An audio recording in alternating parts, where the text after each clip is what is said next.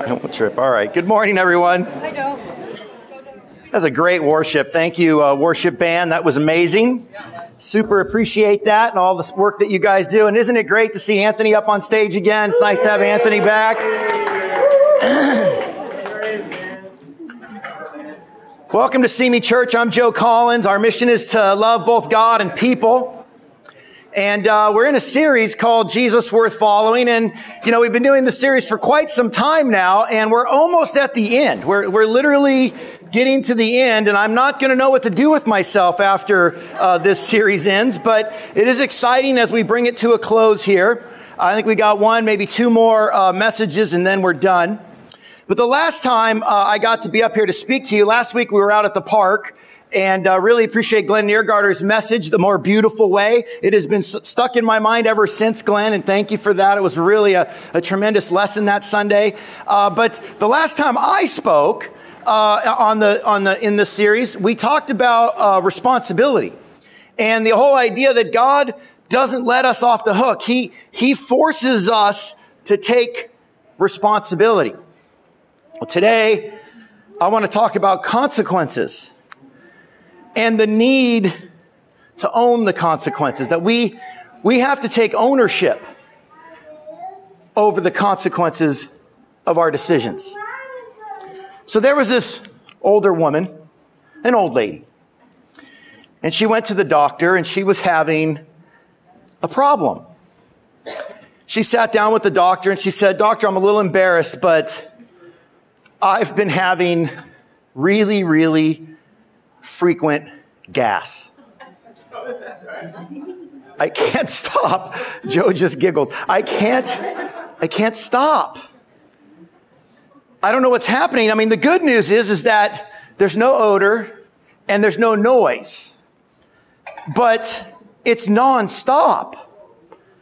As a matter of fact, in the 2 minutes we've been talking, I've probably had gas 10 times just sitting here. What do I do?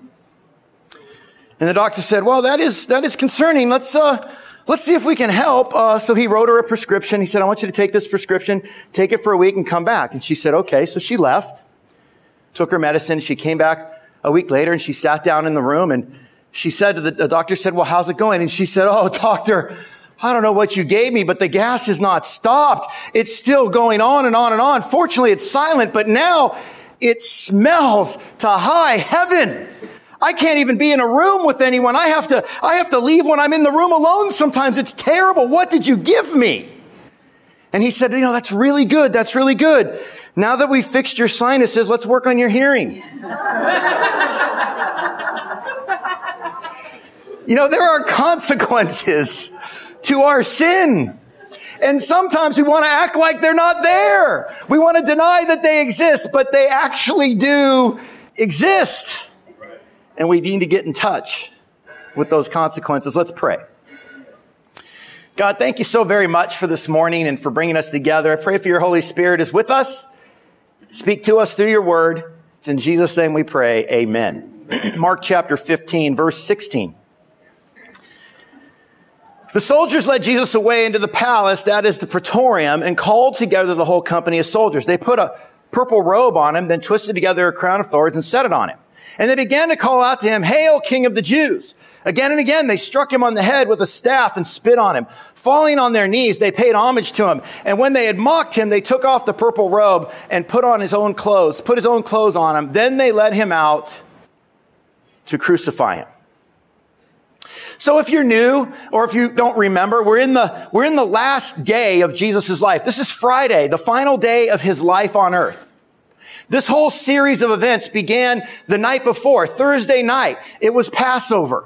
Jesus was in the city of Jerusalem. He was in what we call the upper room. That was, we don't know where, but some people estimate right about there. He was there on a Thursday night to celebrate Passover with his disciples. And the reason why they were in the city was because that was according to custom. You had to celebrate Passover in the city. Jesus normally, when he visited Jerusalem, stayed in Bethany, a town just under 2 miles away, and he would come in for the day into the city of Jerusalem. But now they needed to rent a room, an upper room in the city, like all the other pilgrims who were in the city at the time celebrating Passover were doing. They were in homes, they were in rented rooms. There were literally hundreds of thousands of people in the city, and they were all celebrating the Passover meal this night, Thursday night. After Passover was over, Jesus took his disciples. They walked through the city, through the temple, and out to the Garden of Gethsemane, right about there.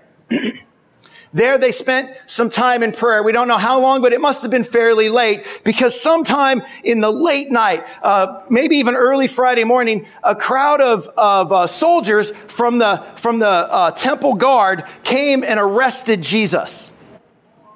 Now, they arrested him there at that time because that was when they knew he would not be in the public eye. Jesus was very popular, and these hundreds and thousands of pilgrims that were in the city of Jerusalem loved him. And the Sanhedrin, the Jewish ruling body, the government of the Jewish religious system, so to speak, of the religious nation of Israel, the leaders, called the Sanhedrin, wanted Jesus dead. But they couldn't arrest him because there were too many people there who loved him. So they had to find a time when he would be alone. And Judas, the traitor, told them when he would be alone in the garden, late Thursday night, early Friday morning. And so they show up there, and sure enough, he's there. They arrest him. They take him over to the house of Caiaphas, somewhere around there. And there, they're already assembled, the whole Sanhedrin. Maybe not all the Sanhedrin, but most of them were there, enough to have a trial. And they had already decided the outcome. They wanted Jesus dead. They needed to find some capital crime that he committed. In this case, it was blasphemy. So they put him on trial. They have all these false witnesses, and they convict him of blasphemy, and they sentence him to death. They beat him up, and they leave him in a room for the night. Very early the next morning, they decide that they should take him to Pilate, the Roman governor. And the reason for this was twofold. One, technically, under Roman law, they couldn't execute Jesus. They needed permission, so they'd have to go to Pilate. But really, the Jews sometimes just did whatever they wanted to do. They didn't always follow Roman law. Really, what they wanted to do on another level was they wanted Rome to be blamed for Jesus' death, because they didn't want these thousands of pilgrims turning on them. So early in the morning, they take Jesus over to Pilate. He's probably staying right here in Herod's palace. That was where Pilate would stay when he would visit Jerusalem. It was the nicest place in the city at the time. Pilate was there because it was Passover. And Pilate, being the governor of the province of Judea, it was his job to provide security. So he was there with a whole regiment of Roman soldiers, and some more were probably stationed over here in the Tower of Antonia. And there, they take Jesus, and now they've got to figure out a reason for Pilate to want Jesus to be dead. Pilate could care less about blasphemy, so they accuse Jesus of all kinds of things, including treason. After some delay, Pilate finally gives in, says, okay, fine, he's a traitor, and he sentences him to death, and he orders Jesus to be whipped. Probably took place in the courtyard of Herod's palace. They stripped him, they tied him to a post, and they whipped him mercilessly. With a whip made of wood, leather strips, with rock, bone, glass, metal, whatever, tied into the strips. And the whole purpose of this whipping was to peel the skin off of his back. It was brutal. It was horrific. It was severe. You know, we talked about the Sanhedrin, the leaders of the Jewish people, how during the trial they tried so hard to make Rome responsible for this. They tried so hard to pin the responsibility on someone else, but God wouldn't let them. And so eventually Pilate forced their hand, and they had to come out and publicly say, crucify him. It's interesting because everybody involved in the death of Jesus at some point tried not to be responsible, but God didn't let any of them off the hook. And he lets none of us off the hook, as we learned before. And why does God not let us off the hook? Because God is a father and he loves his son. And whenever people mistreat or disrespect or dishonor his son, there is a consequence. And so Jesus is whipped. The irony is that he's being whipped for their sin. They're the ones who falsely accused him. They're the ones who want him dead. He's committed no crime legally or even according to the law, the religious law of the land. Yet because they didn't like him, they didn't like what he had to say, they wanted him dead, they fabricated charges, and they got the conviction. And instantly, as soon as the decision was made and the sentence was announced, the consequences were immediate. And the consequences were severe. We should be very sobered by this, because even the smallest sin results in severe consequences. You know, there's lots of ways to read the Bible. And if you have been around and seen me church much, you know that I love what's called exegetical reading. Exegetical reading is when you take a passage of Scripture, a text, a book, a section, a chapter, whatever, and you dig into it, you research it, you learn about it, and you learn about the content, the context. Why was it written? To whom was it written? What was the reason? And if you were there at the time, what would you understand from this passage? And we understand, and we dig deep to want to know, what did this mean at the time that it was written to the people that it was written to? And then from there, once we understand it, we have a good grasp on what is the intent of this section and why and who and what did it mean to them. Then and only then can we actually properly apply it to our lives. Because we can now take what it meant there and we can apply it to our lives. And I love exegetical reading of the Bible. I love exegetical teaching. I want to know all the ins and outs. I want to understand what was going on and why and I love all those answers to all those questions, but that's not the only way to read the Bible. Some people read the Bible casually, and there's nothing wrong with casual Bible reading. Sometimes you just need to read the Bible to know the Bible. Sometimes you just read the story and let the story just speak to you. Sometimes we read the Bible in what we call in a devotional way, where we read it and we meditate on it and we just let it say something to our hearts. We don't get too much into the context or the background. We just listen to the words and we let the words themselves minister or speak to us. There's another way in which you can read the Bible. It's called topical reading. There's nothing wrong with any of these ways to read the Bible. In fact, all of them are good and all of them are advised. But when you read the Bible topically, the idea there is that you bounce around throughout the entire book and you follow different themes or different ideas. You see, we believe that the Bible is one continuous story with one author, even though it was written by many different men and even women contributed over many different years, and many of these people didn't know each other. They didn't even live at the same times or in the same locations. There's still a common message. There's still a general narrative that's going on there, and it's cohesive. And so when you read the Bible like that, kind of like an encyclopedia, you can take a subject and you can study out a subject and bounce through all these different letters and different narratives and actually learn something about that subject. I did this once a while back on anger. I read every verse in the Bible that said anger, angry, anything to do with anger. I wrote them all down. And then I read them all and got a really good perspective on what God thinks about man's anger. That's not the point today. Maybe that's another sermon. I'll share that another time, but it was enlightening. What I'd like to do now is a little bit of a topical study of the Bible. And I would like to study a specific word, and that word is sin. I'm not going to go to every verse in the Bible that has the word sin. But we're going to look at an overview of text. And the reason why is because we really need to get in touch with the seriousness of sin and its consequences. We really need to be sobered. If we were there at the beginning of the crucifixion, if we were in Herod's palace and we saw the sentence and we saw the Sanhedrin say, crucify him, because they rejected him and they didn't want anything to do with him, not because he had done anything wrong. And then Pilate tried to wiggle his way out, but he couldn't. And eventually the order was given, fine, crucify him. And then they take him out and whip him. You would immediately go, whoa, this is serious business. Sin is serious business, and we need to be remembered of it from time to time. So let's look at a few passages in the Bible. Romans 6, 23. This was written by a man named Paul, the Apostle Paul. He was formerly called Saul. He was a Pharisee. He was actually a man who opposed the message and ministry of Jesus Christ. He actually didn't oppose Jesus directly. He came into prominence a few years after Jesus was crucified. But then he had a conversion.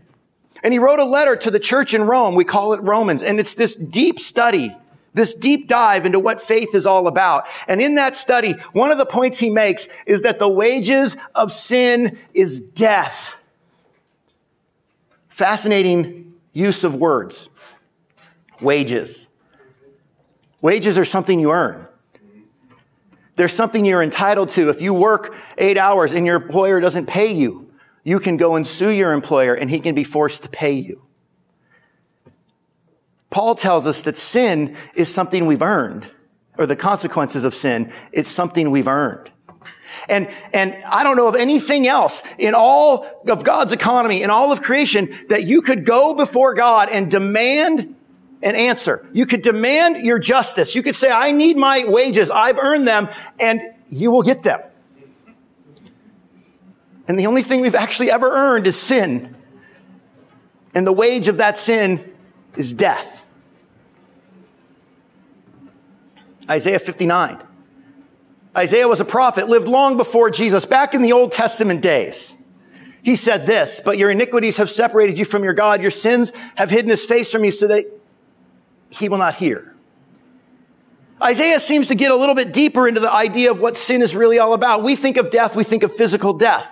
And certainly that's what Paul had in mind when he talked about the wages of sin is death. But he also had Isaiah's idea, this idea of being separated from God. There's actually something worse than physical death. It's separation from God. That's by far more fearsome, more horrible, more horrific, more terrifying. To be separated from God is the ultimate. We call it the spiritual death. Sometimes the second death. Isaiah tells us that our iniquities, a fancy word for sin, they separate us from God. It's even hard for God to hear us.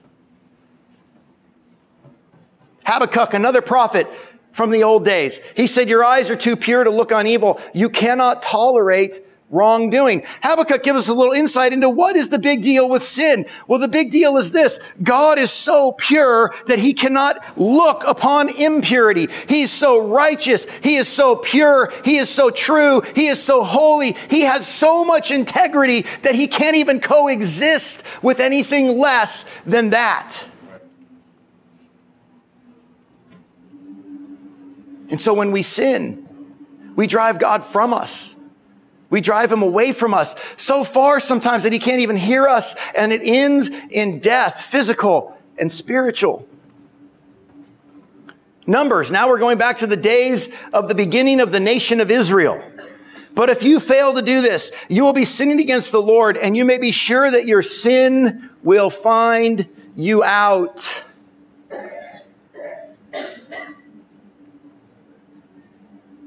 There's no one that's going to hide. There's no one that's going to get off the hook. There's no one that's going to slip through a crack. Our sin cannot be hidden. It always exposes us. It always finds us. Hebrews chapter 4. We're back into the New Testament days, into the Christian era.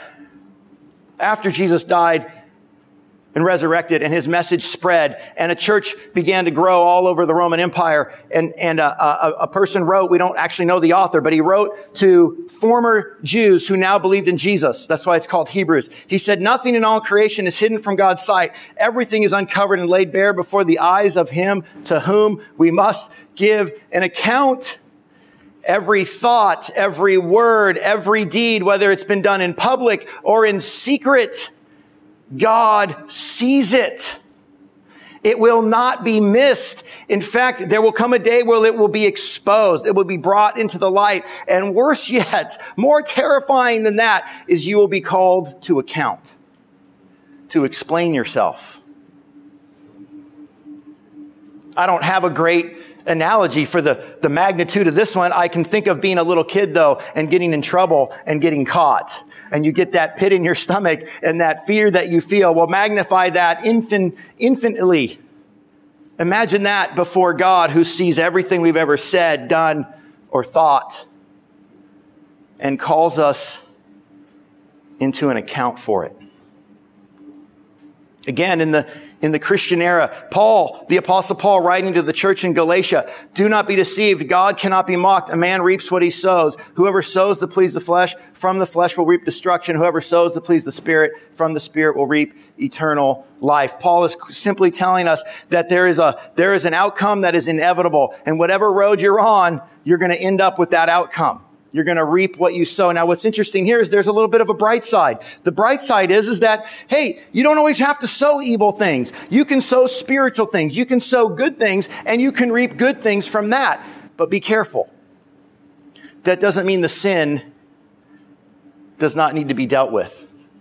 That doesn't mean that there is still sin you're going to be held into account for. Some religions have based their entire theology on the belief that if I'm just a little better than I am bad, I'm okay. But that's not how it works with God. Your sin, irrespective of your good deeds, still needs to be held into account. You will still be judged and called to account for them. Finally, Ephesians, Paul again writing to the church in Ephesus, they are darkened in their understanding and separated from the life of God because of the ignorance that is in them due to the hardening of their hearts. Having lost all sensitivity, they have given themselves over to sensuality so as to indulge in every kind of impurity. They're full of greed. What's alarming here, and what I see Paul telling us, is two things. One, sin hardens our hearts. It makes us dull. It desensitizes us. Who here cannot testify to that truth? That you sin once and it's suddenly easier to sin again. And then it's easier to sin again. And the next thing you know, you're sinning in ways that you never imagined could be possible. You're compromising. You find yourself in places that you never would have imagined. So sin hardens our hearts. It desensitizes us. But something else that happens is that sin leads to more sin. It's an endless spiral. And it's easy. Once you've started down the road, it's so easy to just keep going down the road and keep going down the road. You know, the Pharisees or the religious leaders, the Sanhedrin, they didn't start out 3 years ago wanting to kill Jesus. As a matter of fact, when he first came on the scene and he first began to speak, they were somewhat interested in him. They would come and interview him. They would send representatives. They wanted to know about him. They wanted to know what's his take on this and what's his take on that. There was a lot of interest in him and what he had to say and what he was doing. But somewhere along the way, they began to reject it. They began to not like what he was saying and not like what he was doing, and they began to refuse it. And just starting there, in 3 years' time, little by little, they got to the point to where they were like, I don't care what we got to do. I don't care what laws we got to violate. I don't care what conscience we got to sear. We got to get this guy dead. Little by little. And so, the point. Sin always ends with Jesus being whipped, mocked, and crucified. It always ends there. If it didn't end there, it would be you and me being whipped, mocked, and crucified, because the sin is not his, the sin is ours. But in the irony of all ironies, Jesus, the innocent one, is reaping what we sow. He's reaping what they sowed. And he's doing it willingly. He's doing it for our benefit. On our behalf. He's taking what we deserve, the consequence to our sin, as severe and violent and grotesque as it is. Jesus was willing to accept the punishment that they deserve and that we deserve.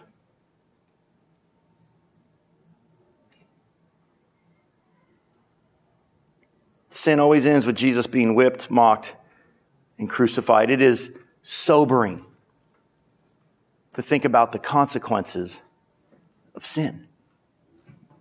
If you're visiting for the first time, let me just say we don't have this conversation every time. But we need to have this conversation from time to time. Because even Christians aren't immune to the consequences of sin. So a while back, we read, a few weeks back, a passage of Scripture, and I said to you that sometimes when you read the Bible, there's really nothing else to say. It says enough. And anything I try to add will only take away from it. And we're at another point in the Bible like that, where it's time to just let the Bible speak and let us listen. I have no commentary. I just want you to hear what happens as a result of your and my sin. Like we did last time, I'm going to ask us to stand because it's tradition to stand at the reading of Scripture. So if you wouldn't mind, stand. I'm going to read the next section, and I just want you to listen and allow it to speak to your heart. I can't think of a better picture of the consequences of sin than what Mark tells us in these next few passages. Afterwards, I'm going to pray, and then we'll sit down and we'll continue with our lesson. A certain man from Cyrene, Simon, the father of Alexander and Rufus, was passing by on his way from the country. And they forced him to carry the cross. They brought Jesus to the place called Golgotha, which means the place of the skull, and they offered him wine mixed with myrrh. But he did not take it. And they crucified him, dividing up his clothes. They cast lots to see which each would get. It was 9 a.m. when they crucified him. The written notice of the charge against him read, "The King of the Jews." They crucified 2 rebels with him, one on his right and one on his left. Those who passed by hurled insults at him, shaking their heads and saying, "So, you who are going to destroy the temple and build it in 3 days, come down from the cross and save yourself." In the same way, the chief priests, the teachers of the law, mocked him among themselves. "He saved others," they said, "but he can't save himself. Let this Messiah, this King of Israel, come down now from the cross, that we may see and believe." Those crucified with him also heaped insults on him. At noon, darkness came over the whole land until 3 p.m. And at 3 p.m, Jesus cried out in a loud voice, "Eloi, Eloi, lama sabachthani," which means, my God, why have you forsaken me?" When some of those standing near heard this, they said, "Listen, he's calling Elijah." Someone ran, filled a sponge with wine vinegar, put it on a staff, and offered it to Jesus to drink.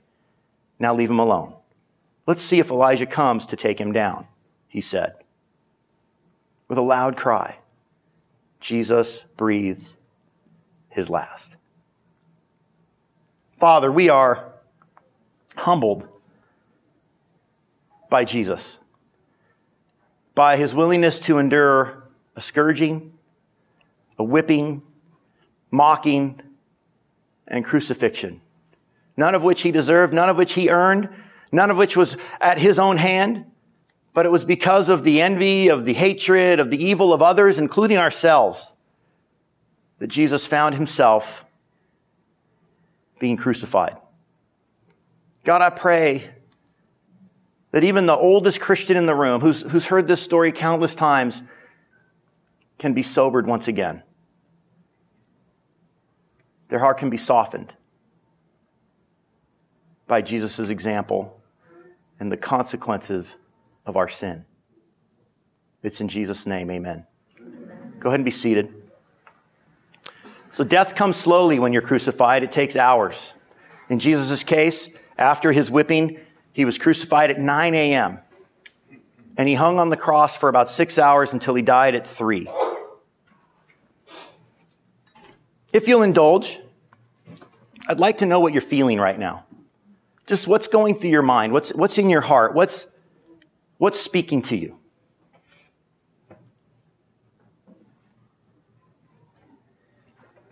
Yes? All I can say is that I just have a heavy sensation. You feel heavy? Yeah. Thank you.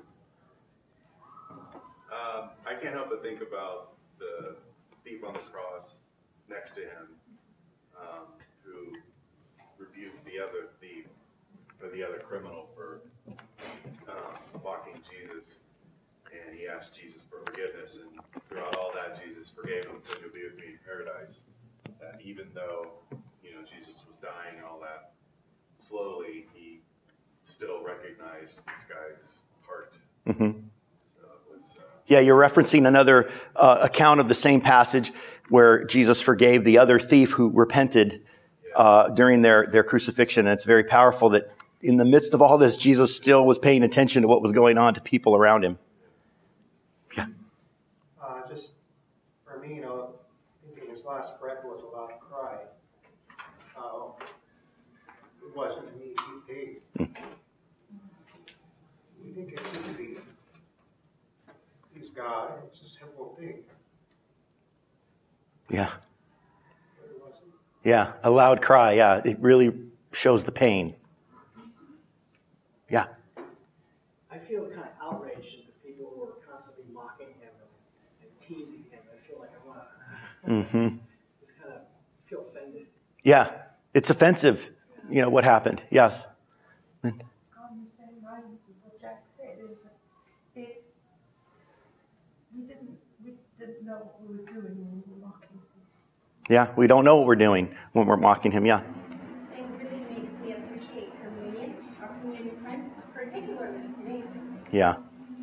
Yeah, you really appreciate the time to connect and reflect on what Jesus did. Yeah. I feel like he feels that same pain even when we sin today. Yes, it's still relevant. This wasn't just something that happened. It's something that he did for everyone. And so when we sin today, it's as if he's going through it again. Yeah. The hardships that I go through in my own life right now, things that I have not necessarily brought on to myself, but things that are being done to me, then I think, well, yes, it's difficult right now, but I'm not being whipped. I'm not being put on a cross Yeah. for everybody to see. And so therefore, I can do this. Yes, there's a sense of, I can get through this. Look what he had to go through. I'm not suffering like that. Yes. Yes, Pat. I wonder what the world would be like now if he had a step off back. Yeah. Yeah. What would have happened if he just said, okay, I'm done with you. I quit. I'm not doing this for you guys. Yeah. Yeah. I think this is necessary because life can become so distracting. And this is the very reason why I'm a Christian. Mm-hmm. And so that's like the anchor.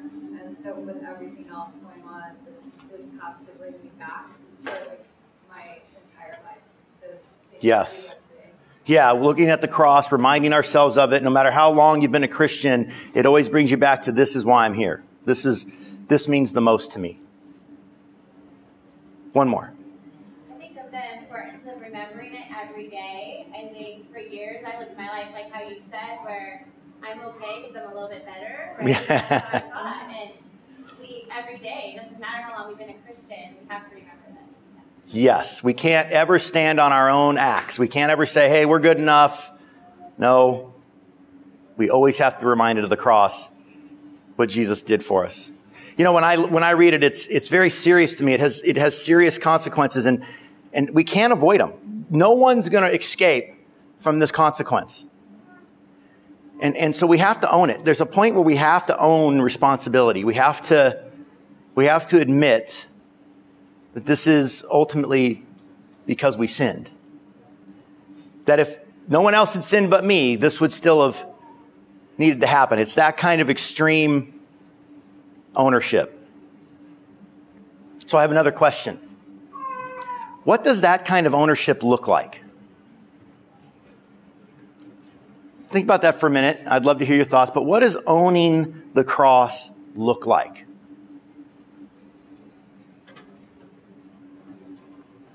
Yeah.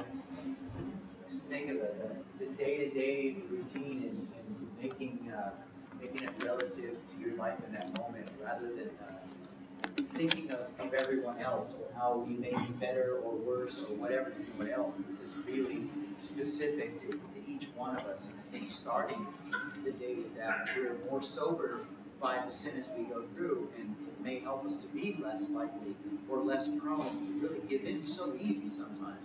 It's not just the hours, there's just so much internal and the attitudes of the heart. There's just a lot. maybe it would help us to take it more seriously right from the beginning of the day. So it looks like awareness, right? Like every day being aware of sin, its consequences, and what Jesus did on the cross. What else? Yeah. Kind of piggybacking off what he said, it helps us not judge others. Yeah. You got to reflect on me. Yeah. It's really easy to think everybody else is worse and I'm good. Yeah, but this puts everybody on the same ground. Mike.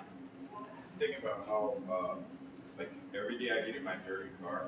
Yeah. And I don't polish it. But if when you see somebody with a new car, they polish it.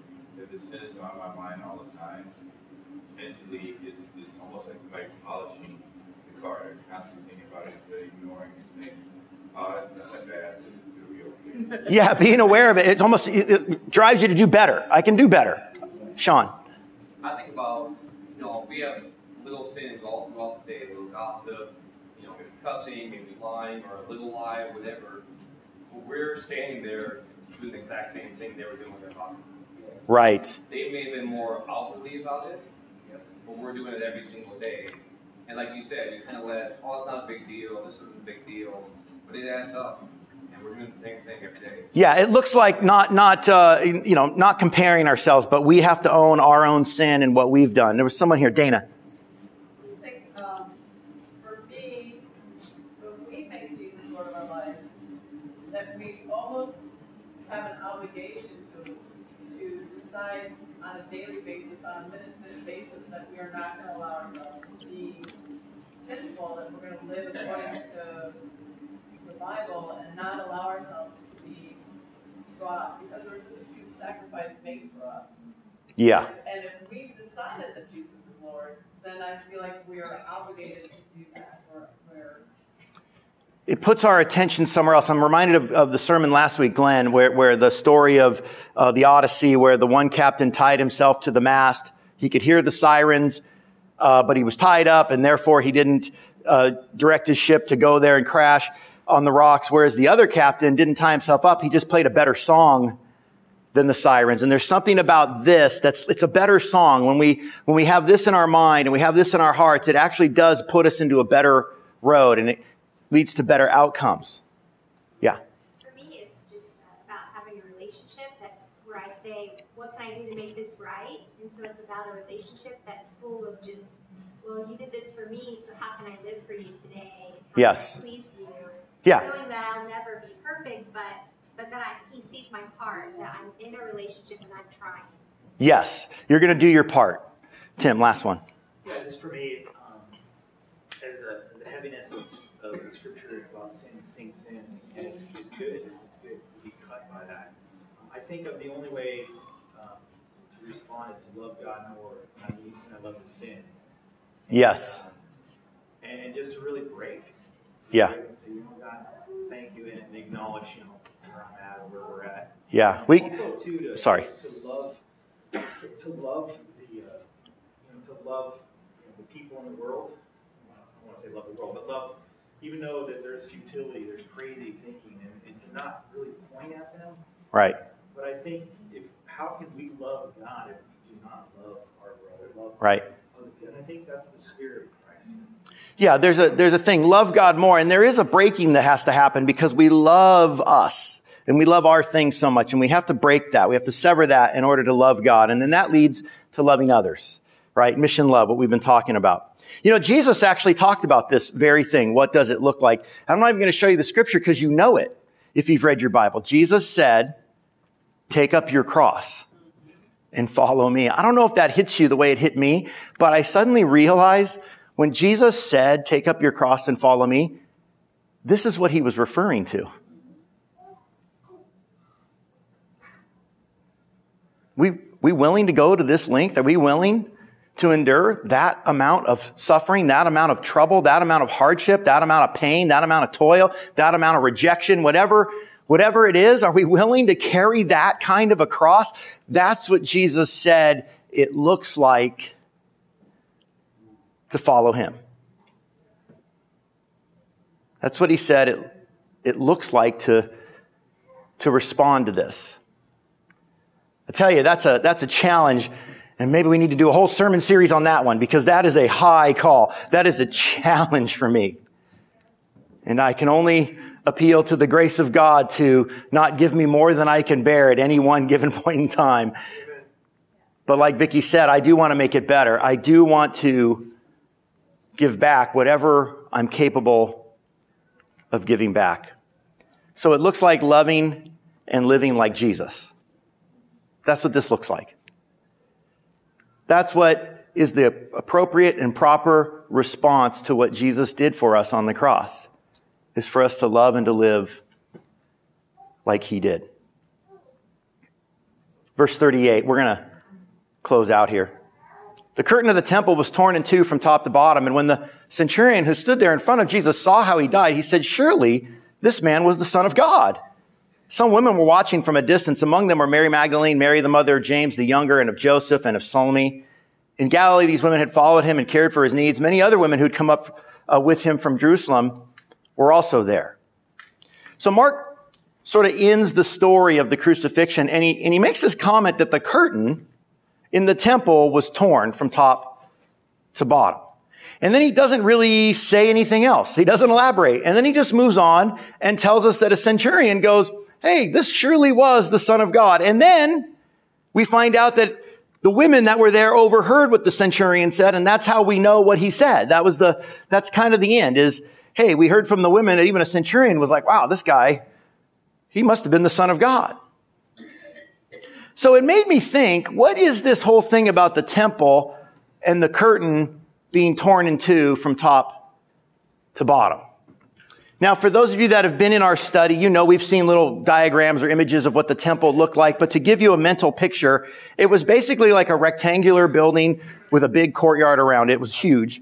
And the rectangular building had two rooms inside. One was called the Holy Place, and the other was called the Most Holy Place. And it was believed that the presence of God resided in the Most Holy Place. But because God is so perfect, as we've just learned, that no sinful person can coexist with God without being obliterated, they put a curtain between the holy place and the most holy place. It was a big, heavy curtain. In that way, the priests could do their priestly duties in the holy place, and the presence of God could reside nearby because God wanted a relationship with them, and they could sort of be in the same house together. But this curtain separated them. And the curtain was famous. It was known to every Jewish child growing up. The tabernacle was the origin of it all.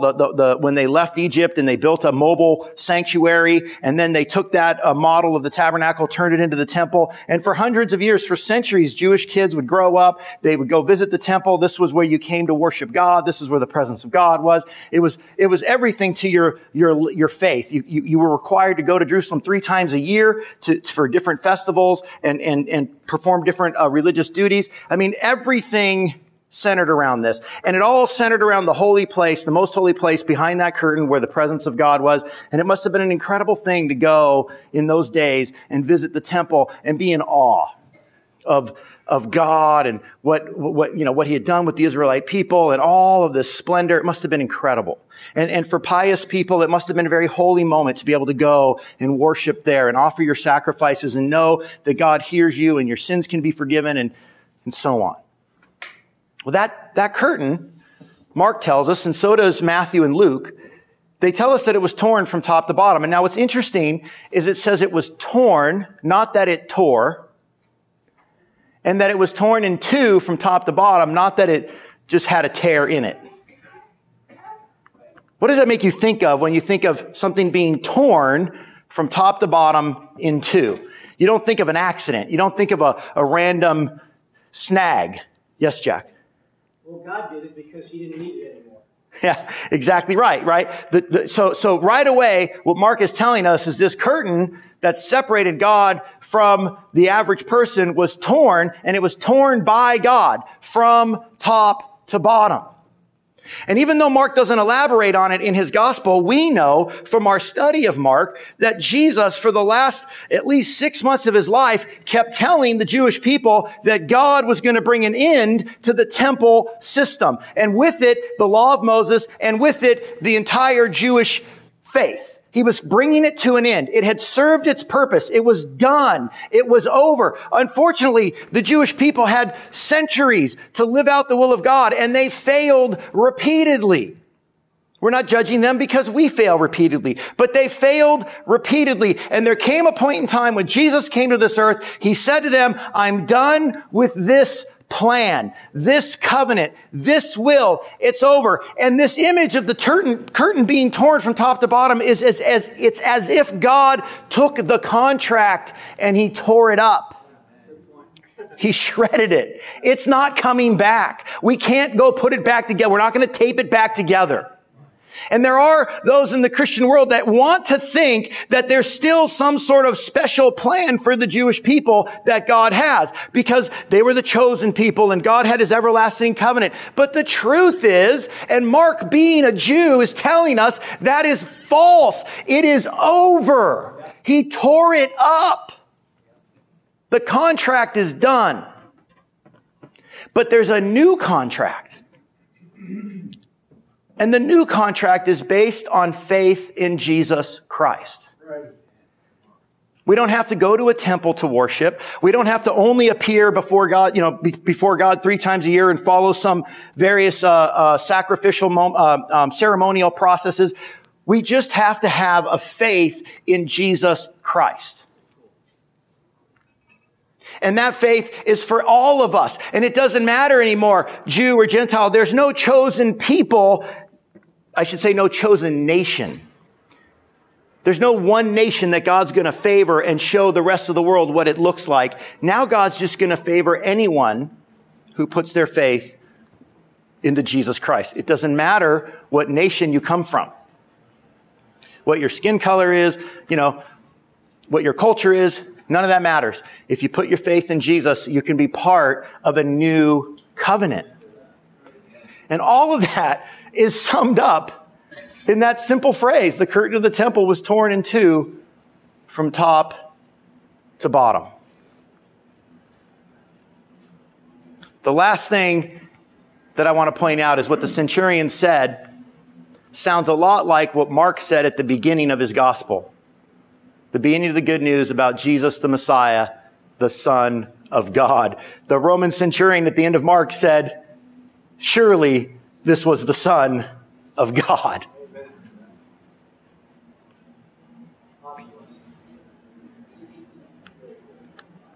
So we have a new contract.